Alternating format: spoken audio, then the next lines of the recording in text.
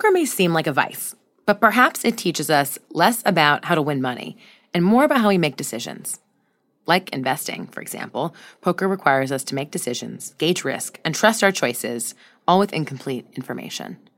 And we're not as good at making decisions as we may think we are. So how do we overcome uncertainty, our biases, and do our best to get it right? On this episode of The Bid, we're doing something a little different. We're bringing you a live recording from our Latin America Investment Forum in Miami, where we spoke with Maria Konnikova.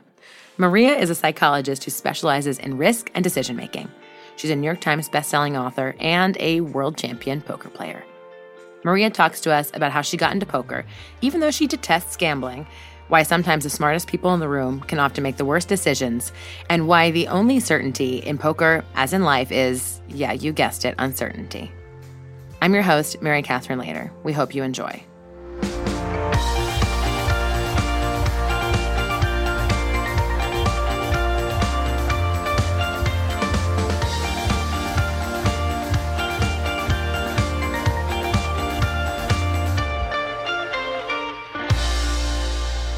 Thanks so much for joining us today. Thanks for having me. I'm going to ask the obvious question first. Sure. How and why did you get into poker? So I initially got into poker for a book, which is going to be my next book called The Biggest Bluff, about the role of chance in our lives. And I had no interest in poker. I didn't know anything about it. I hate casinos. I hate Las Vegas. I hate gambling. I hate everything that has to do with that world. And I came across poker actually from game theory. So someone recommended that if I'm interested in chance, I should read John von Neumann.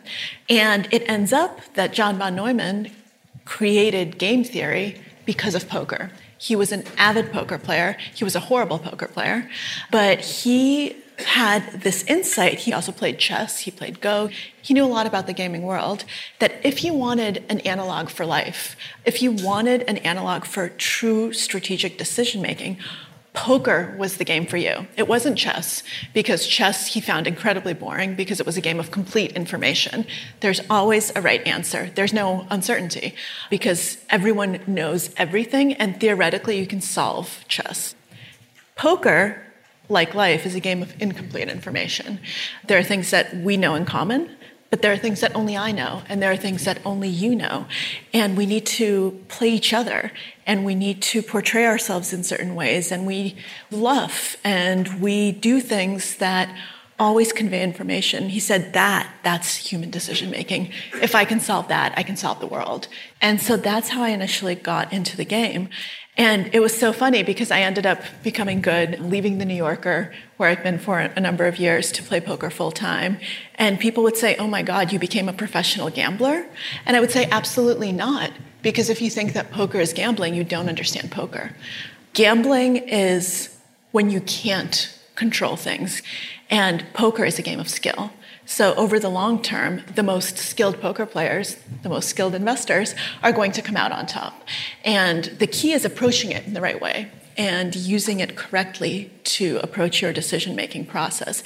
And if you do that, then it becomes something very, very different from gambling. It becomes a strategic endeavor that can, I think, unlock some of the greatest things about human decision-making and help you think about risk, help you think about uncertainty in a much smarter way. When I was getting my PhD in psychology, I studied decision-making and decision-making under conditions of risk and uncertainty.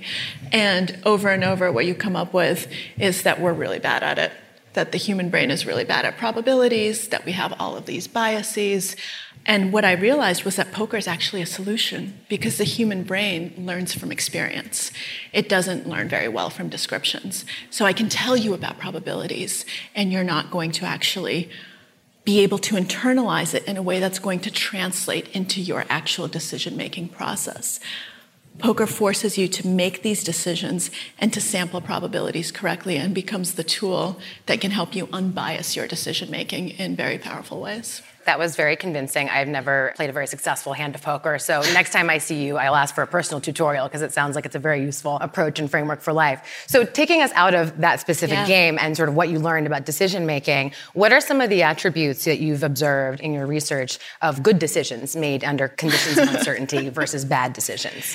Yeah, so one of the key things that I've learned is that we end up being pretty bad at figuring out what we can and can't control.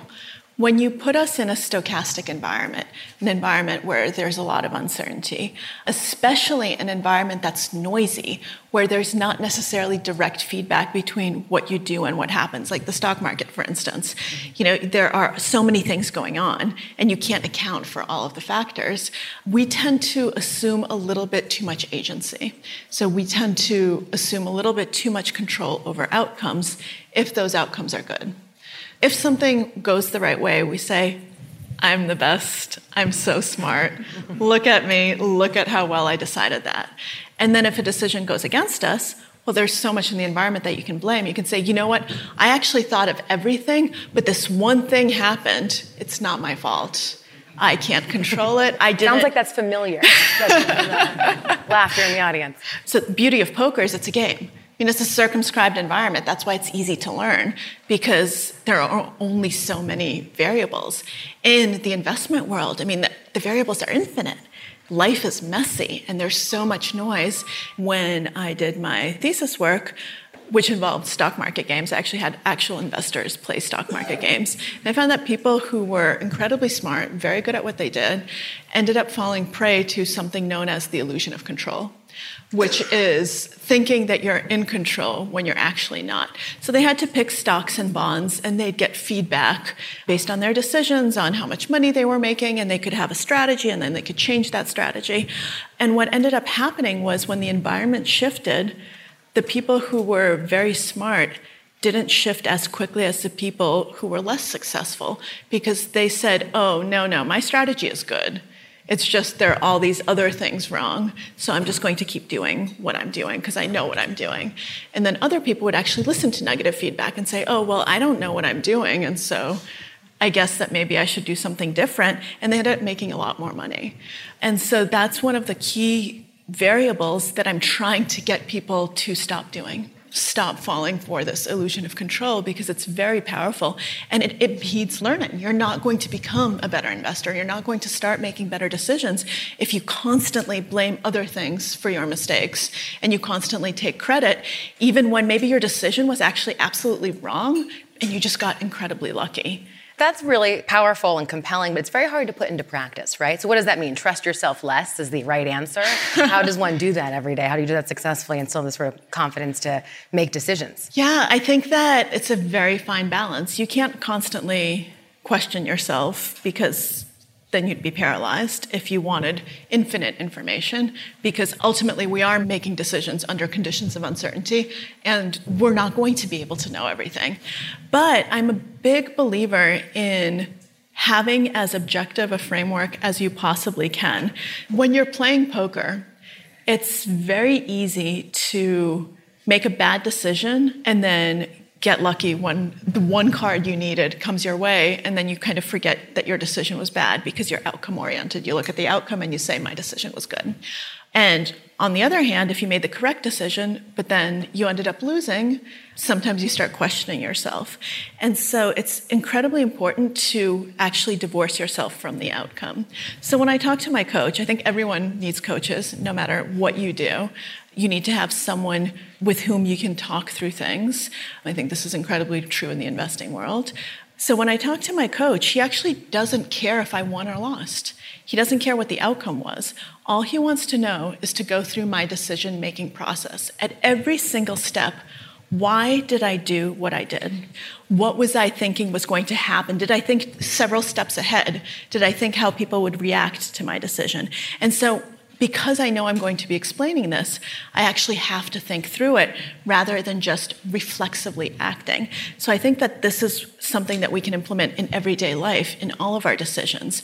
At every step of the way, actually keep a record of what you're thinking, what variables you're considering, what things you think will look like, so that you don't fall prey to something known as hindsight bias, which is where you take the data that you have right now and you retroactively apply it to back then, I call it a decision diary. And I think that these can be incredibly useful to help you be back in the moment. This is the right moment to mention that your husband's a portfolio manager. And you regularly dispense this advice to him. So let's switch gears a little bit, going from talking about risk decision making to talking about trust. Everyone in this room relies on trust for our success. We rely on trust in our relationships, trust in our word, trust in the brands and the organizations that we support. We're also living in a time of great diminishment in trust, particularly in large institutions. Yeah. What's going on? What do you make of that? What's the research on why we trust today? Yeah. I think the first thing, which is a really wonderful thing, is that trust is usually really good. And we've evolved to trust. So when I first started researching the psychology of trust, I didn't know if it was good to trust or bad to trust, because you can see that both arguments would kind of make sense, right? That maybe it's better to not trust anyone because you're safer. But it ends up over time that we seem to have evolved to trust, and that trust is actually the default human condition. And if you stop to think about it, it makes a lot of sense, because who's going to survive in the wild, right? Is it the lone wolf, or is it members of the pack? You actually see throughout time and over history and throughout different societies that societies that have higher levels of something called generalized trust, which is trust in your fellow human beings, they tend to thrive. They tend to do better economically. They tend to have stronger social institutions. And on an individual level, individuals who score higher on a measure of generalized trust, they tend to do better academically. They sometimes have higher IQ in certain areas. They tend to be healthier. They tend to be happier. They tend to live longer. So it actually ends up that trust is good. And trust is associated with all sorts of really positive outcomes.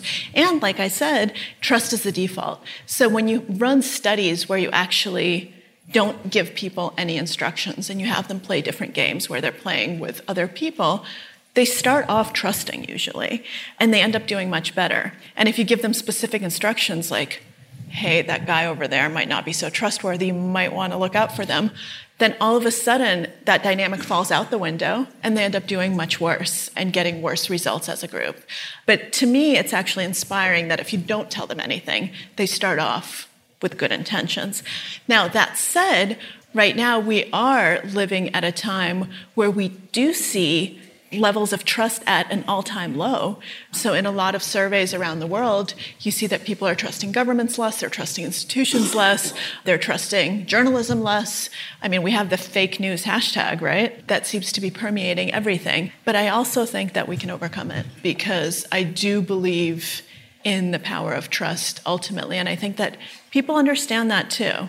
So you mentioned two things that were particularly current and interesting. One is that you believe we can sort of recapture trust, right? And the second, that on an individual level, it's very powerful. And it's interesting to think about how even as we have this sort of diminishment of trust in large institutions, we have these large technology platforms that mean that more and more of us are getting in an Uber with a stranger and trusting them to drive us somewhere. We're trusting a stranger to host us in their home because of Airbnb, and it's intermediated by technology, and somehow that app or the technology platform creates trust. Why does that work? Why does that happen?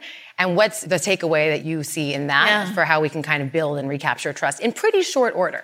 Well, I think it's interesting, and it goes back to something that I talked about earlier on about how the mind learns and the fact that we learn from experience. Experiences are much more vivid than any description, than anything you read, than anything you hear. And as these technological platforms become ubiquitous and they're everywhere, what's your experience usually? It works out, right? It works out. And then if it doesn't, you complain and you give them 2 stars and they give you a free ride. But normally it doesn't work out in horrible ways. Normally everything is fine, and if it doesn't work out, it's because, your driver was on his phone, or your driver was annoying, or, the Airbnb had a broken shower. Right, these are small problems, and we trust that they'll get taken care of, and normally they do. And so we actually have had a lot of positive experiences that will then make us more likely to trust this. Now, if anyone here ever had a really, really nasty experience with Airbnb, with Lyft, with Uber, with anything where you have this kind of sharing economy, all of a sudden that's going to go out the window, because experience is going to trump everything else. And so even if everyone says, oh, you can use this, you can say, well, I had this, one crazy driver who got into an accident and then I had to go to the hospital. I'm never using ride sharing again. And then you end up in the middle of nowhere with no car and ride sharing. And what do? The one thing that can fight through negative experience is convenience, because we're also pretty lazy. And so you can go on a moral crusade about how you're never going to use Facebook because there are privacy violations, but then it's just really convenient, so you just keep your account kind of on the side. I think that's one of the reasons that these technologies have been successful and that we do trust in them. And I think the underlying nature of this is that my last book was about deception and people who deceive us. And it ends up that most people aren't out to get you. Humans are pretty decent for the most part. And so normally it's just fine to trust. And the bottom line of that book was that, yes, you might get deceived, and you probably will, but that's okay because that's a side effect of being human. And you don't want to live in a world where you couldn't be deceived, because that's also a world where trust is dead. It's interesting. Much of what you just said really applies to fintech, actually. But when you have a bad experience with your money, it's pretty painful. It may feel more painful to some than getting stranded on the ride sharing. And so what we're going through now is seeing many of these fintech startups trying to add in the necessary process, the necessary procedures, and even really user design to ensure that they comply with regulation, to ensure that they can protect against those bad outcomes. And much of the challenge is that tension between wanting to create convenience and wanting to preserve against a bad outcome. What do you think then is the solution and is an answer for some of these tech companies to kind of build that trust? Is it this sort of quick feedback loop that you mentioned, or sort of big solutions like some of the sort of government actions that have been described? I think feedback is incredibly important. I think transparency is very important, being transparent of what you are doing and what you aren't doing and what you can't yet do, even though you wish you could. By the way, this is a slight tangent, but I think that this is one of the reasons why people have trouble sometimes with AI technologies, because there isn't transparency there, and you want to know what goes into those decision-making algorithms so that you can make a decision for yourself. What are the factors and can I trust them? Because an AI is only as good as the people who built it. And if we don't know what goes into that black box, that's scary. And that goes back to what we were talking about at the very beginning, uncertainty. The human brain hates uncertainty and hates ambiguity and doesn't function well in those types of environments. We want to resolve it. And the people who are going to come out ahead are the people who not only tell the best stories, but tell stories that check out. So going back to that theme of uncertainty, it's exactly right in that it has this sort of negative dynamic. What is the psychology behind that? Why does uncertainty necessarily imply that we have to somehow exercise caution and sort of prepare for the worst? I think it's just the way that the human brain is wired. All of the data we have about the way that humans think makes it very clear that we want things to be neat. That's why we jump to say A causes B. We jump to put people in categories, to put labels on things, to make the world explainable. Because otherwise, if everything is uncertain, then what world are you living in? Is this room here? Am I here? You get into these metaphysical, existential debates right away. And it actually ends up that the way that we are wired, so to speak, to see the world, it's a two-step process that was first described by a psychologist named Daniel Gilbert at Harvard University. And what Gilbert found was that there's two stages to any sort of perception, any interaction, basically anything that happens. The first one is belief. So first, we need to believe that things are true, because that's the only way our brain can process it, even if it's just for a millisecond. I call this the pink elephant effect. So the moment I say pink elephant, to understand what I just said, just for a second, you need to picture a pink elephant. And then the second stage is verification. Is this true or is this false? And you can right away think, oh, pink elephant, pink elephants don't exist. False. But what ends up happening is that the second step isn't automatic, unlike the first step. So the first step always happens, but the second step doesn't always happen. It can be disrupted. We can be busy, we can be stressed, we can be emotional, we can get distracted, and so we just have this belief, this underlying belief that stays in our mind and becomes an incorrect memory. But that's also one of the reasons why we have false certainty about certain things. We're so much more confident in them than we should be, given the information that we have, because we have this memory of, oh, it's definitely true. But just imagine how many pink elephants you encounter every single day, and they don't have a big waving flag that says, hey, I'm a pink elephant. You have to figure out whether or not I actually exist. You just say, yep, pink elephant, come into my head and stay there.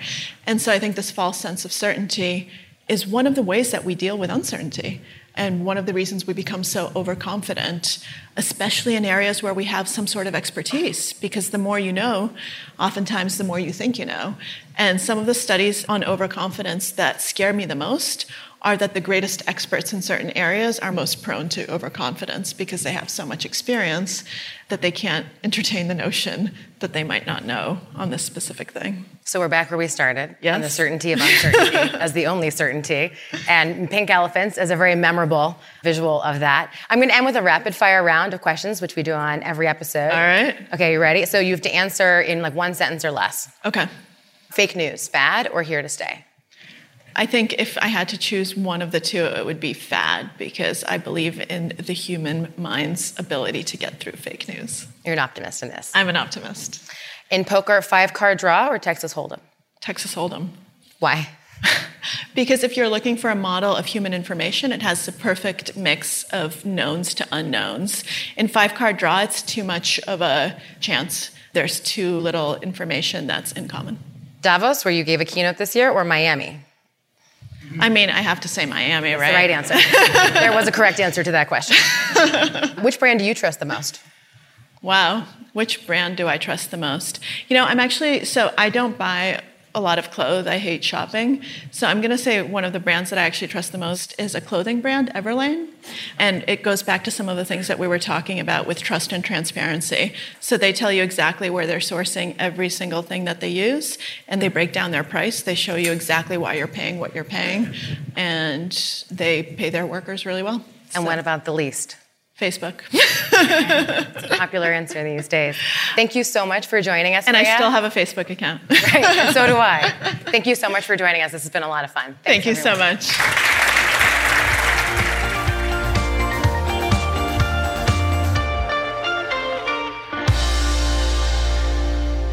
This material is for informational purposes and is prepared by BlackRock, is not intended to be relied upon as a forecast, research, or investment advice, and is not a recommendation, offer, or solicitation to buy or sell any securities or adopt any investment strategy. The opinions expressed are as of the date of publication and are subject to change. The information and opinions contained in this material are derived from proprietary and non-proprietary sources deemed by BlackRock to be reliable and are not guaranteed as to accuracy or completeness. This material may contain forward-looking information that is not purely historical in nature. There is no guarantee that any forecast made will come to pass. Reliance upon information in this material is at the sole discretion of the listener. Past performance is not indicative of current or future results. This information provided is neither tax nor legal advice, and investors should consult with their own advisors before making investment decisions. Investment involves risk, including possible loss of principal. This material is not an offer to sell or an invitation to apply for any particular product or service. In the U.S., this material is intended for public distribution. In Latin America, this material is for educational purposes only and does not constitute investment advice, nor an offer or solicitation to sell, or a solicitation of an offer to buy any shares of any fund. No securities regulators in Latin America have confirmed the accuracy of any information contained herein. The provision of investment management and investment advisory services is a regulated activity in Mexico, thus is subject to strict rules. For more information on the investment advisory services offered by BlackRock Mexico, please refer to the Investment Services Guide available at blackrock.com/mx. Copyright 2019, BlackRock, Inc. All rights reserved. BlackRock is a registered trademark of BlackRock, Inc. All other trademarks are those of their respective owners.